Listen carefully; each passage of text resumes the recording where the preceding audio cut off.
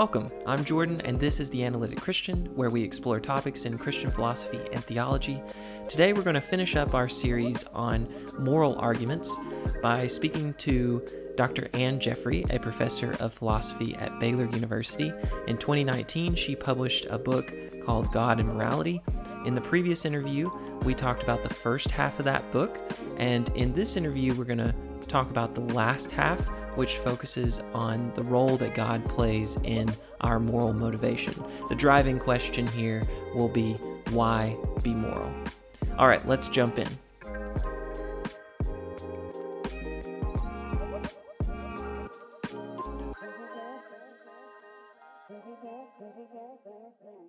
Just to get us started, what do you mean by moral motivation?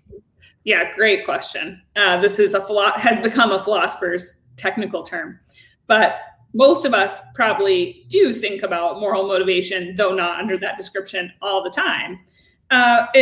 This is what Pritchard says. So Pritchard is a British philosopher from the 20th century, and he says, like, in the course of one's life, you've probably grown up following certain rules or thinking that you have certain obligations to others or reasons to act in certain ways and not act in other ways because it would be wrong or bad or selfish, something like that. And you come to question, why have I followed these rules? Or why is it that I avoid all those actions that I've grown up thinking are bad? Or why is it not okay to be selfish? Why can't I just live a selfish life? And the question that we're facing there, according to Pritchard, is this question of moral motivation. That is, like, what motivation do I have to actually be a morally good person, to do morally good things? It would be a lot easier to just do what benefited me, what was selfish, right? So the question in philosophy of moral motivation becomes, how does a moral theory help ordinary people when they face this kind of crisis in the course of their life? Think about like university students, right? Who get to college and suddenly like their parents aren't watching what they're doing, and maybe their teachers aren't grading them and evaluating their behavior, and they might sort of feel a freedom to like maybe not follow the rules that they've always felt. Well, what could a philosophical ethical theory tell them about why they should continue to do the right thing or fulfill their obligations, so on? So that's the question of moral motivation, which I think we all kind of face at some point in life. All right. So my hope is that in the course of the interview, we'll go through maybe 4 different arguments that can be made about this why be moral question. So I'd like to start with Pritchard's dilemma. And I've made a slide, so let me share my screen here. Give me just a moment. Why is it not working? It was fine. Let's see. Do you want me to go ahead and kind of go talk through it as you're pulling up the slide? Yeah, that's fine. Go for that. Cool. Okay, so Pritchard, in this paper in which he's actually arguing that this whole setup I'm about to give is a kind of mistake in moral philosophy. But let's put that to the side for a minute. There we go. Pritchard gives us this really nice little argument, and it's something like this. When philosophers try to give a theoretical response to this question, why should I be moral, right? The college student who's like, why should I not just lie to my professors about why I didn't attend class?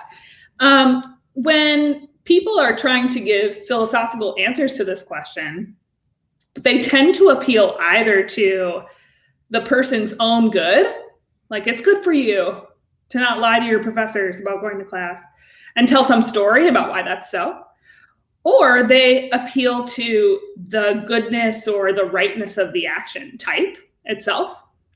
So just saying like, but lying is just wrong, or lying is just bad, and everyone should know that. And the problem with these two types of answers, so he says that every philosophical theory's answer falls into one of those two buckets, essentially, A or B. And he also says, look, if we're going to give someone a satisfying answer, like an ordinary person on the street, a satisfying answer to the question, why should I do the right thing? Why should I be a moral person? We've got to give them an answer that is both psychologically realistic for them, something that's going to actually change their mind about whether they should go on being moral, if they're really having doubts or feeling skeptical about whether it's worth being a good person or doing the right thing. So it's got to have this like psychological, realistic, motivating force, but also what it tells them that they need to go on and do needs to be recognizable as moral or right? So if you had a theory that said to the university student, you ought to be moral because it's really good for you. Oh, and it turns out that here's the trick. Morality just requires you to do what's in your own self-interest and nothing else. So yeah, you could lie to your professor because it actually could be in your self-interest to lie to your professor, and you should do what's in your self-interest. Then you've given them an answer to the question, why should they be moral, that's psychologically realistic for them where they're at. But it definitely doesn't preserve our ordinary conception of morality or the moral rules or something like that. So it's kind of answered the question, but kind of also changed the question. So it answers by saying, you should be moral, but morality is just nothing like what you thought it was growing up, right? And that's not really great. So a satisfying answer has to have both this element of psychological realism, and it's also got to preserve something that's recognizable as morality, the thing that's being questioned in the first place. And Pritchard thinks that the answers that appeal to a person's own good, saying like, it's good for you to be moral, are going to be really psychologically compelling. But they collapse morality into some sort of prudence or self-interest. And self-interest sometimes diverges from what's morally right. So they're not going to do very well on this preservation of our ordinary conception of morality aspect. But other answers that tell us something about the intrinsic goodness of the actions that are moral or the wrongness of the actions that are immoral, they kind of preserve what we ordinarily think of as what's morally right, what's morally wrong, but they lack a kind of compellingness to them, to the person who's asking the question, right? They're not going to give us an answer that would actually move someone who has a psychology where they're like really questioning whether they should be a good person or do the right thing. And so he thinks, look, that means there's just no satisfying answer to the why be moral question. Answers are either going to fail on being psychologically realistic for the people that are asking the why be moral question, or they're going to fail on account of being realistic, but just changing the conception of morality on us, sort of trading what we ordinarily think of as morality for something like self-interest. And that's no good either. So that's the dilemma. All right. So those are the two horns, the horn of it being psychologically realistic. You can pick that one, or it's a recognizable morality. You can pick that horn, but the point is, if you pick one, you're going to have to give up the other, and you need both. That's right. Yeah. Okay. So this paper hasn't come out yet, correct? No, it is not. Okay. So in a forthcoming paper, you try to answer this dilemma. But before you do that, I want you to lay out. I guess you've already kind of spoken to each horn. Did you want to say something about the Neo-Aristotelians' answer? Yeah, I'll just say super briefly that typically in moral philosophy, people have lumped in Aristotelian theories of ethics as under the first horn problem. So saying like, yeah, Aristotelian ethics can say like, you should be a good person. You should do what's moral. You should be honest and just and charitable, and so on. And then when you ask, well, why should I become that sort of person? They'll say, for your own flourishing. That's your best chance at flourishing. And folks have objected to Aristotelian ethics precisely because they think it trades the ordinary conception of morality for something that sounds a little bit self-interested. Like you're just becoming a good person because it's good for you. It's your best bet at achieving well-being in this life. And Aristotelians have responses to this.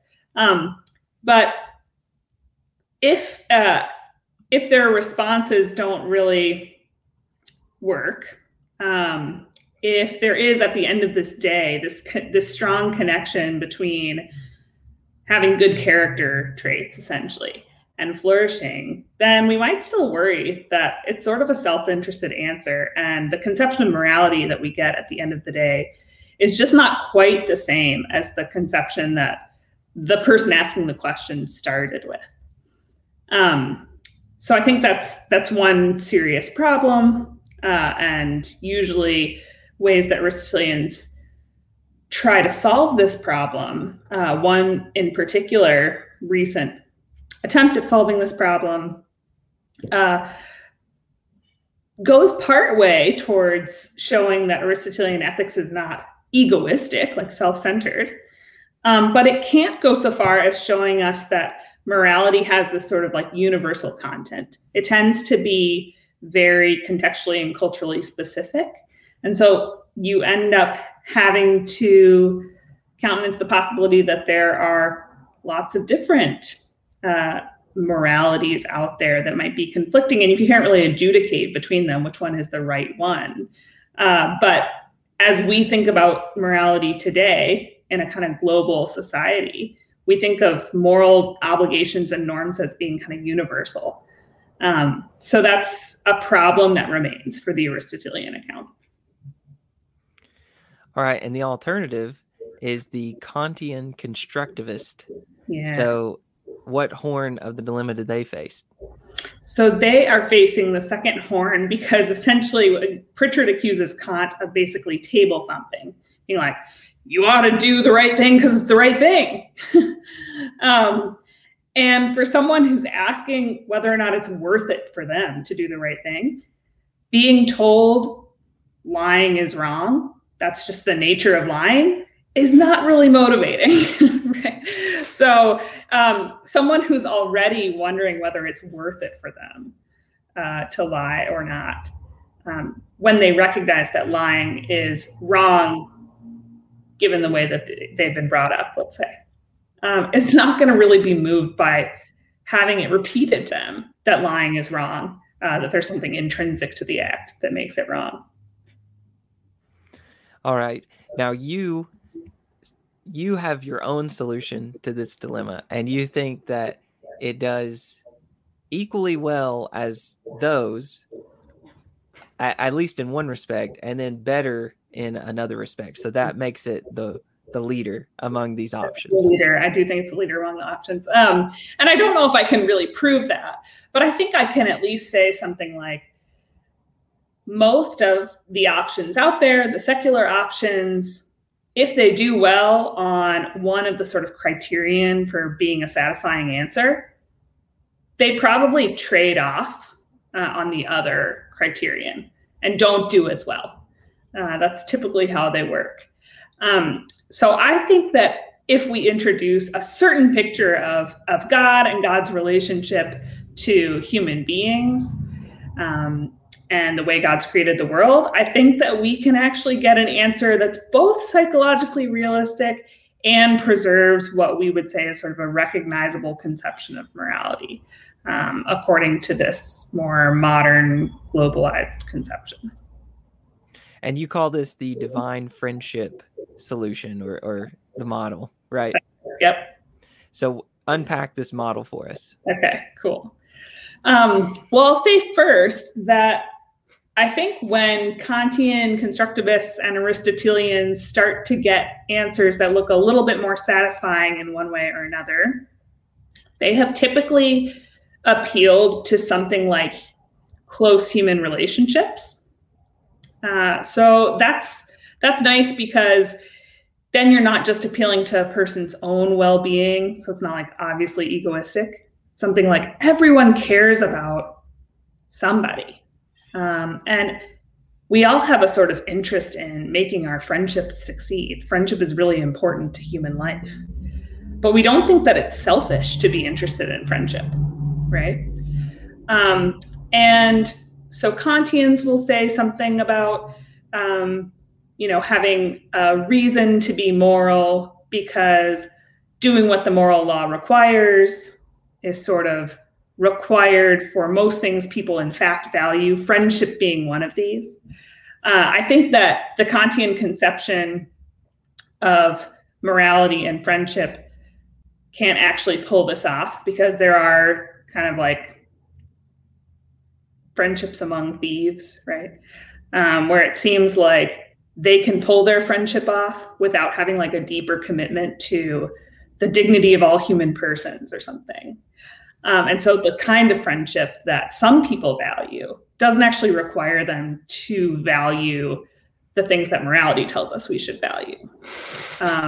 So friendship is getting us a little bit outside of ourselves, and it's pulling on most people psychologically, but not quite in the right ways.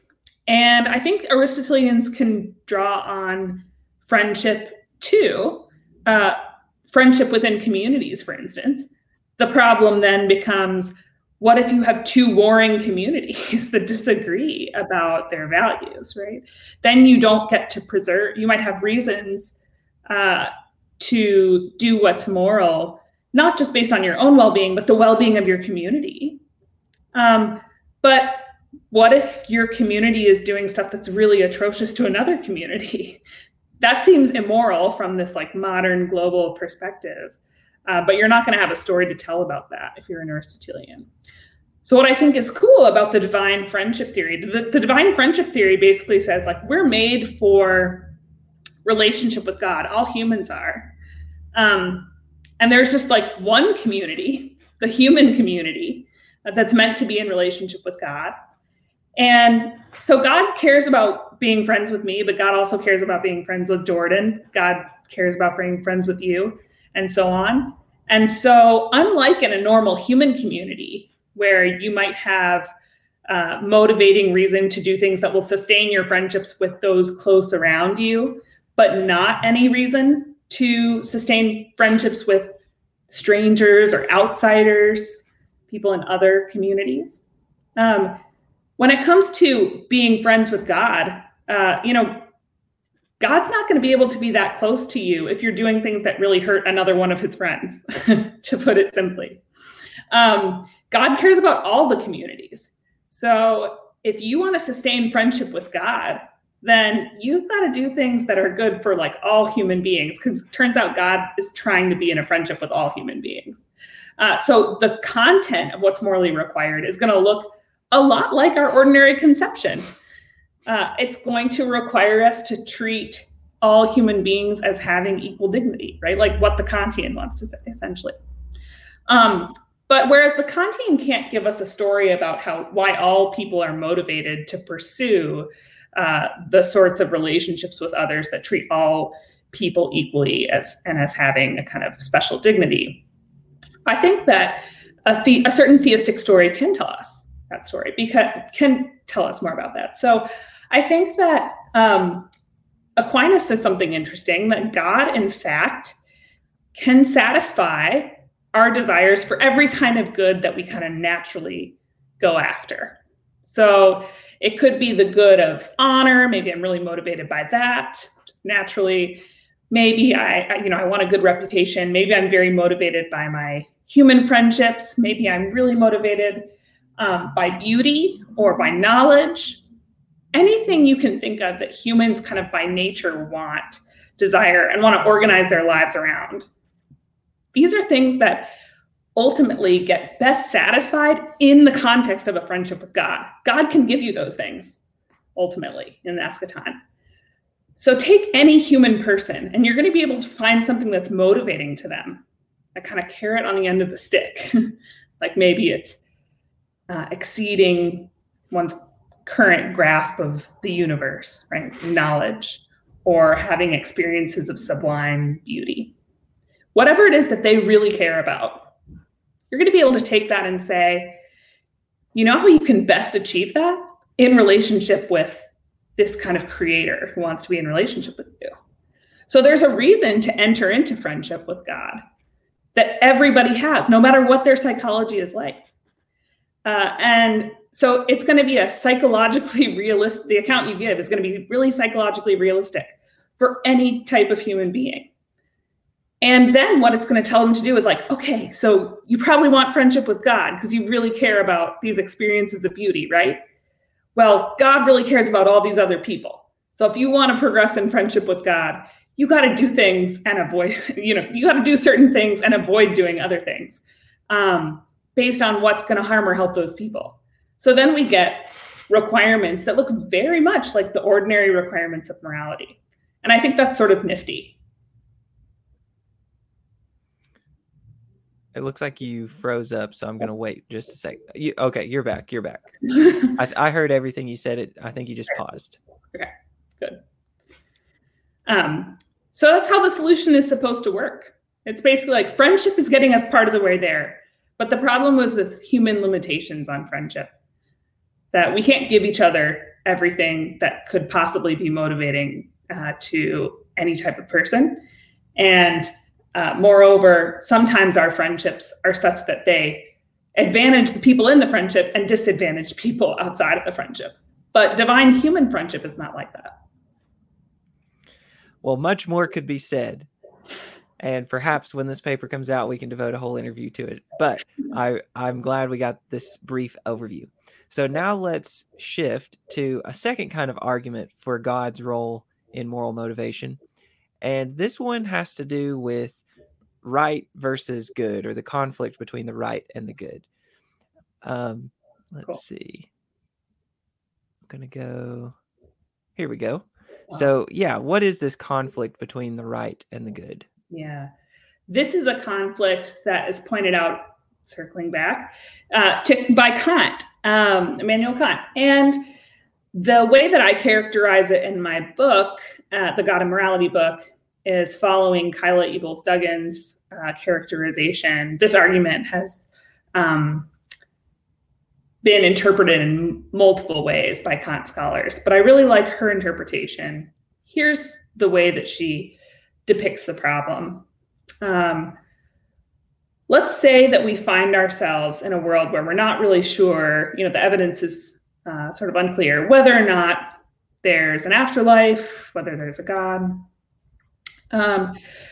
We figure out what's right to do, what sorts of actions are off the table from the perspective of morality. So you might think about something like torturing an innocent person or killing children, rape, incest, and so on. And you think it's obvious that these things are morally wrong.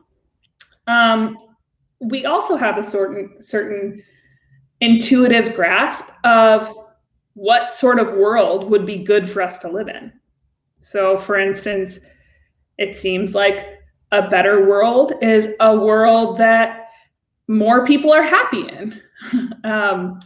It seems like a world where there are a few really happy people and a lot of really unhappy people would be bad. It seems like a world where people die prematurely. That's a world where things would be sort of bad. And here's the problem. Sometimes it looks an awful lot like when you do the right thing, you promote the intuitively worse world or outcome. So, an extreme version, an extreme case of this might be something like the Eye in the Sky movie with Helen Mirren. They're contemplating whether or not to drop a bomb on a house where they know that there are terrorists building a bomb that's going to kill a lot of people, innocent people. And so the best sort of world is the one where that bomb doesn't get made and doesn't go off. At the same time, it seems like it's obviously wrong to kill children, right? Unfortunately, there is a child that set up a little table right outside this terrorist house. And so there's just a a really high chance that if they take out this terrorist group, they're going to kill a child. So this is an extreme illustration of this conflict between doing what's right and doing what's good. That is that sometimes if we do the right thing, like avoid killing the child in this case, that will lead to less good in the world, or maybe like some real bad in the world. So we can't the world is morally hostile. It's set up in such a way that we can't be sure that if we do the right thing, good will result. Even if typically good should result from refraining from killing children, right? Sometimes circumstances in our world don't seem like they're set up that way. And so if you buy that there is this sort of conflict, given the way that our world is, it looks like there are going to be some circumstances in which you have to do something that's morally prohibited or morally bad. And someone might really despair at the thought of this. Okay, so I'm going to spend my life trying to become a moral person, doing the right thing, but I might actually make the world worse by doing that. That's a pretty bleak thought. And so Kant worries that when someone realizes that there's really no guarantee that things are going to work out better when folks do the right thing, they might despair and not be motivated to do the right thing. Or it might become less rational for them to be concerned about doing the moral thing. All right, so that's the conflict. Now, how exactly does God come into this as a solution? Yeah. So, you might think that without God, you can just be like, hey, someone can hope that by happy coincidence, in the end, people who do the right thing will actually contribute to the world's becoming better in the long run, in the very, very long run. And all these evils that seem like they result from people doing the right thing in adverse circumstances, those will be rectified. So you might try to hope for that. But notice that it would be a total happy coincidence, so I call it, right, if that occurs. Moreover, our empirical evidence tells against that ending, right? That sort of happy ending. It just doesn't seem like that's how things have worked for thousands and thousands of years. So you might worry that on the secular view, even if there is this possibility of a happy coincidence, it's pretty irrational to believe that that's where the world is going. Maybe all you need for hope is something like belief that it's possible. But belief that it's possible can give you a reason to hope that that's the outcome, but it might not give you a reason to act as though that's going to be the outcome, right? So to actually do the morally right things. And there are sort of technical, philosophical worries about acting on the basis of reasons that are really just reasons for attitudes like hoping or intending, but they're not reasons to actually do the thing, which we could go into in Q&A maybe. So that's sort of the worry for the secular theorist. But the theist who believes in a God of providence and a God who preserves people into an afterlife has a sort of unique response. And the response, according to Kant, is that God is a moral orderer. God is going to bring about by providence that all of our right actions will contribute to harmony and justice in the afterlife being achieved. And you don't need to think that harmony and justice are typically the outcomes of doing the right thing on earth to think that harmony and justice are the likeliest outcomes in the afterlife if people do what God says, let's say, or act morally. And so there's not the same sort of threat of irrationality in hoping for that for the theist that there is for the secular theorist. All right. Well, in the interest of time, I'm going to go ahead and move to the third argument. Cool. Is that okay with you? Yeah, that's great. Okay, so this third argument, my understanding is it's developed by John Hare, and it's called the argument from providence. So what is this argument? Yeah. So this is, Hare is another person who's doing sort of Kant scholarship and trying to figure out what Kant has a bunch of things that he says that have been taken to be moral arguments for faith in God, for positing the existence of God and a certain kind of God. So this argument comes out of a different interpretation of some of the same texts that Ebels-Duggan looks at. And here, the idea is something like our individual motivation to do what's right is sort of tempered by our desire for reward and pleasure. So imagine that I look at the world, and it's not that I see that, the world might become worse off when I do the right thing systematically, but it's rather that I look at my own life and I see that my needs might not be met. The things that I most basically desire might be things I never achieve if I live my life being a morally good person or doing the morally right thing. And so I might be profoundly unhappy if I'm a morally good person.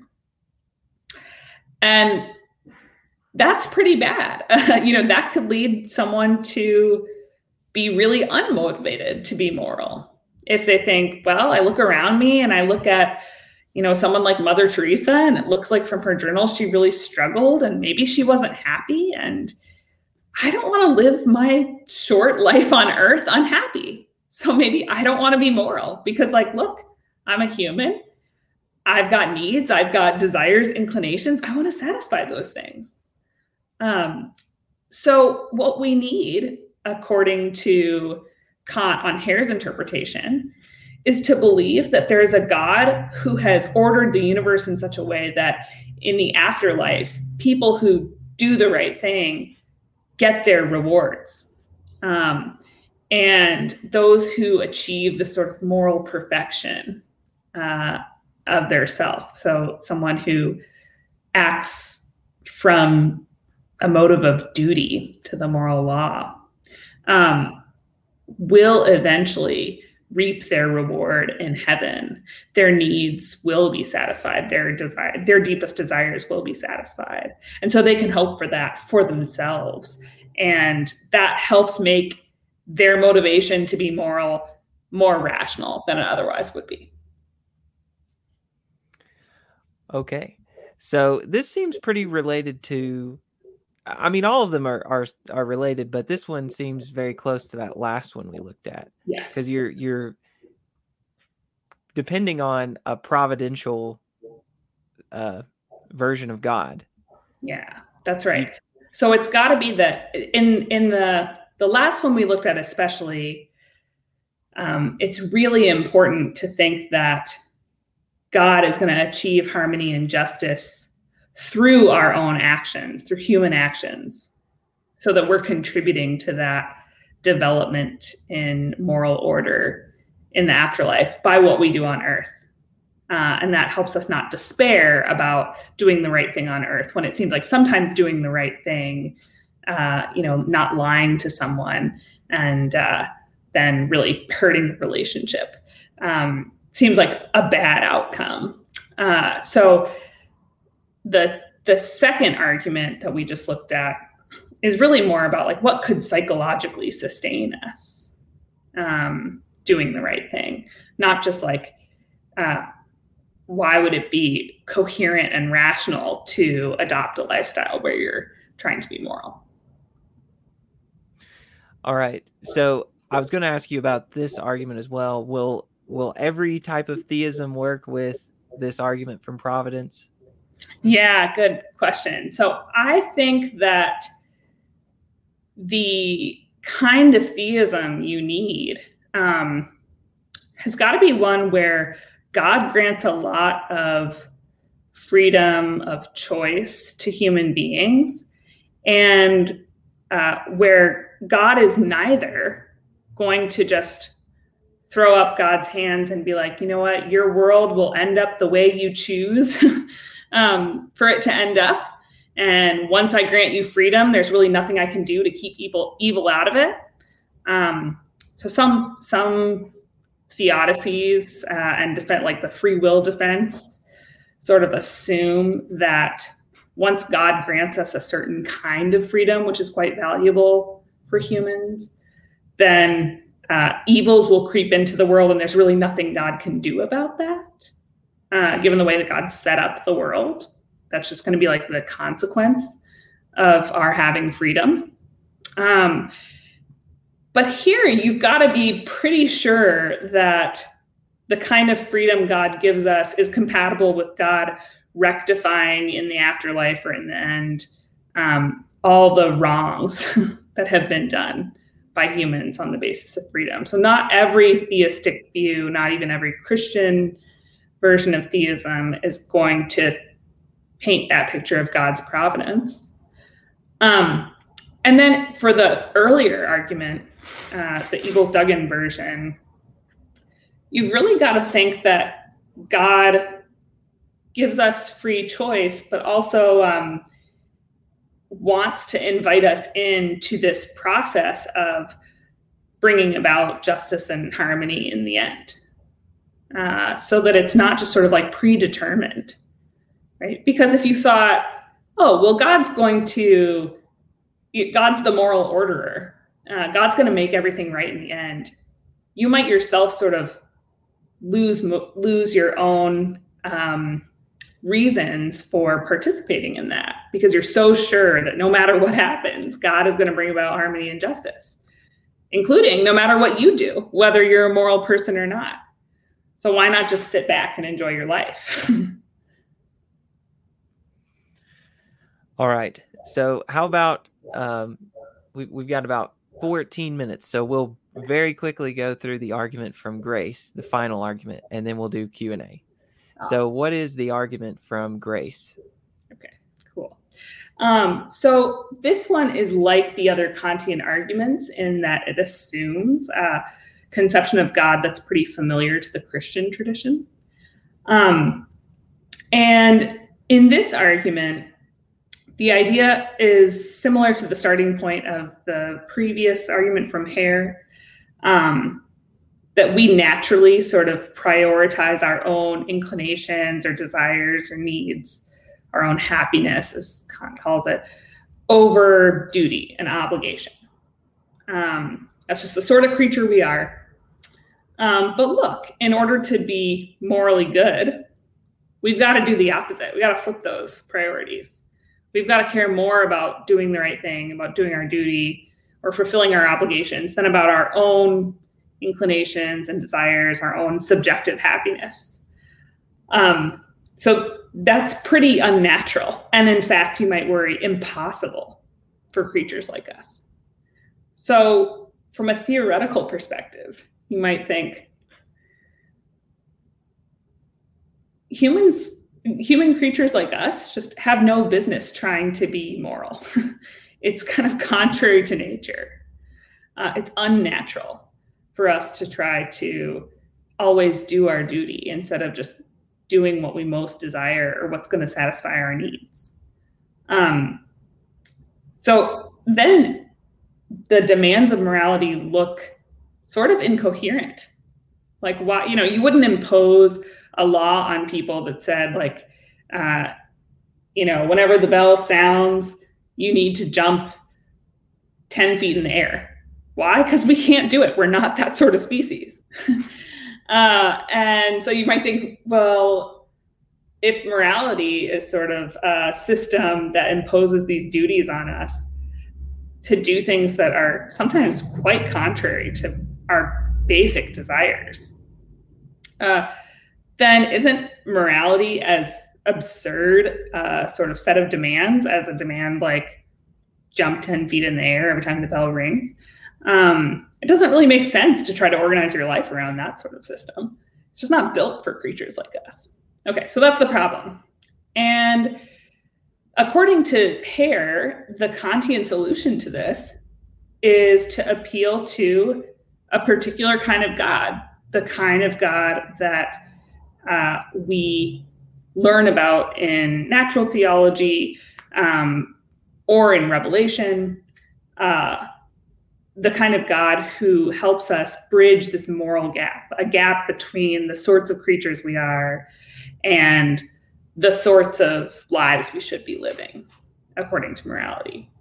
And God's grace alone can do that. So God can kind of intervene in human life and help us to do things that are beyond our natural capacities in order to be moral. And then the demands of morality are not, in fact, incoherent. It may look initially like being moral requires being heroic or saintly or something, but then we see all these people that, in fact, live saintly lives or heroic or do heroic things, and we think, it must be possible. How is it possible? And we posit a God who gives individuals grace to sort of invert their own natural inclinations and needs and desires and their desire to do what's right.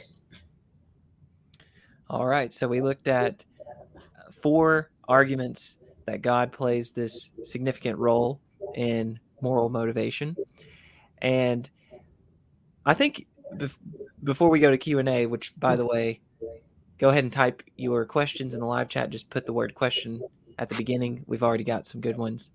I think you want to say it's not that secular responses are just left with nothing, basically. They aren't good responses. It's not that you want to say that. I think you just want to say, at least with respect to the divine friendship theory, that one does at least as well, if not better than, those secular responses. Right. And you could think with the divine, so going back to the criteria for giving a satisfying answer to the question, why be moral? Secular theorists can give us really convincing arguments that we shouldn't care about how psychologically realistic the answer is, for instance.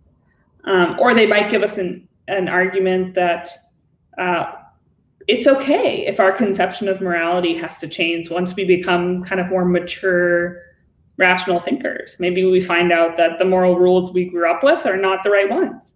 So they have lots of resources to respond to the sort of dilemma.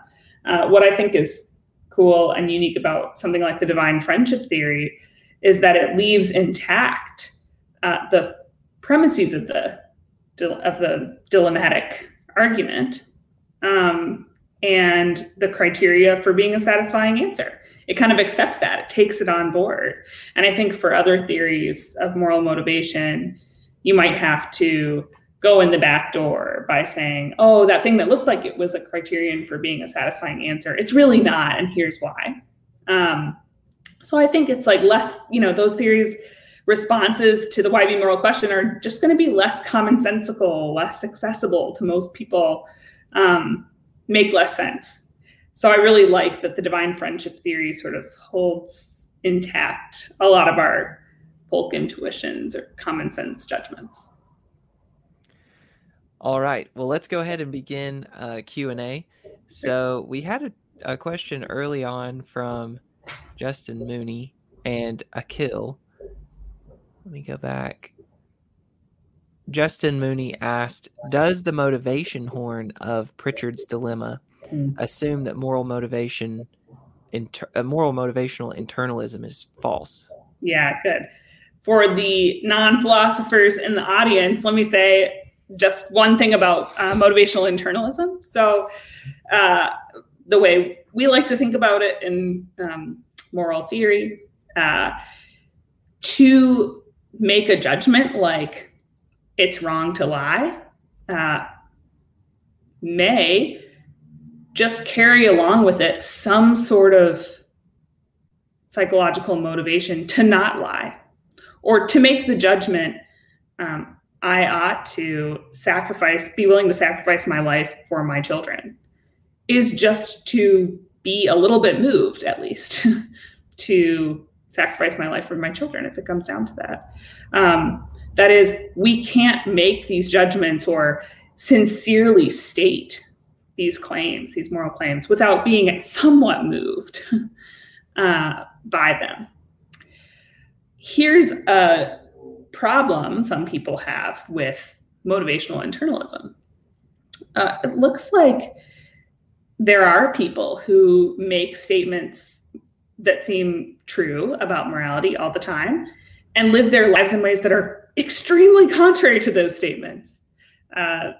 The kind of wildest examples would be the psychopath who can agree with you about the wrongness of killing, have a whole conversation with you about it, but then they live their life like a Ted Bundy. And you think, they don't seem at all motivated by the judgments that they're able to make or the statements that they're pretty proficient with. So is it true that to judge something to be wrong is partly to be moved to not do it? Maybe not for everyone. Maybe there are certain people whose psychologies are so... Oh, you've frozen up again. Let's wait. Like a little... Am I okay? Yes, you said maybe some people's psychology is, and then you froze. Oh, okay, is fragmented. So they can like believe with all their heart and judge wholeheartedly that it's really bad to torture innocent people. But they go to work every day in this counterterrorism unit and they feel the pressures of their boss saying what they have to do for country, and they happily torture people that may be totally innocent, in Guantanamo or something. So for information. And so they seem not at all moved by this judgment that they hold about morality. Okay, so how does this relate to the horn of Pritchard's dilemma? That, by the way, this view that your judgment can come totally apart from your psychological motivation is externalism, and internalism is the view that when you make a judgment, you're at least somewhat motivated by that judgment.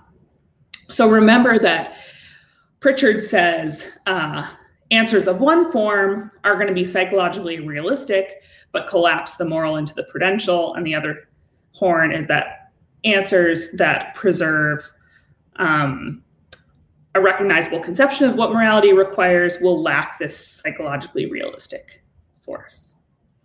So you might think if motivational internalism is true, and the person you're talking to at least retains a judgment that her ordinary conception of morality, the one she was brought up with, is correct, then she's going to be likely to say things like, it would be wrong to lie to my professor about why I didn't show up for my exam.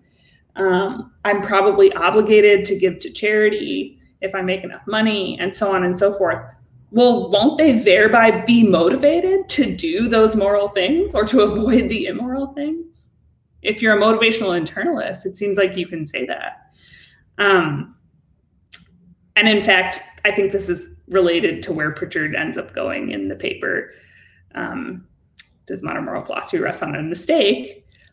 But if you don't have this sort of internalist view and a kind of moral intuitionism in the background, I think you can't give that sort of an answer. And it's a pretty psychologically robust assumption to make, and not one that I think we have a lot of good empirical data for, especially when we start studying like sociopaths and psychopaths who seem super proficient with moral language and able to make moral judgments, but have like no affective responses that we would see as aligned with those. All right, it's 8:58, so probably only one more question. I'm sorry, we said that we would cut off at 9. So Andrew Moon asked, hi, Anne, good stuff. On your model, Is the ultimate motivator supposed to be divine friendship itself, or some property of that friendship? Honor, knowledge, happiness, etc. Good. This is such a great question, which allows me to say a little bit more about the model, which is that divine friendship is something that, like in human friendship, you can grow in. So what we need, I think I said something like honor, knowledge, happiness, experiences of beauty are like carrots. But they can't be the ultimate, that can't be all that's there, right? Because then it looks like what you're motivated to do is just to pursue those things. You froze up one last time. So that could be problematic if the theory just sort of ended with being motivated by the property that the friendship is going to allow your life to instantiate or something.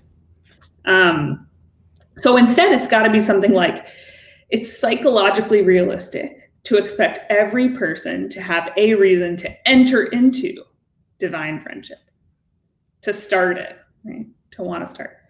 But that increasingly, as you grow in this friendship, you basically invite God in. And I think this is why you need a pretty specific conception of God. I think you need a God that has something like the Holy Spirit that can work in people that are open to God and kind of transform them. So once I kind of let God in, because I really want a good reputation or knowledge or experiences of beauty, and I recognize God is the best way for me to achieve that good, then God can sort of work on me to understand why that's not all there is to life. Actually, friendship with God, which involves the sort of union with God and with all those God has created, is more worthwhile than just reputation or whatnot. So hopefully it moves you from being the sort of person who's motivated exclusively by honor or knowledge or whatever, to being motivated by like all these goods God has created, and that other people have those goods too. But I think that's probably like a process of growing in friendship with God. Thanks, Andrew. All right. Well, thank you so much for joining me, Jordan. Dr. Jeffrey. I really enjoy every time you come on.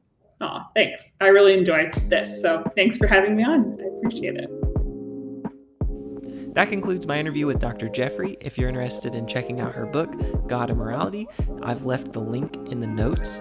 Also, if you enjoyed listening to this podcast, leave a review and consider becoming one of my patrons. The link to become a patron is in the notes as well. As always, thank you very much for listening, and we'll see you next time.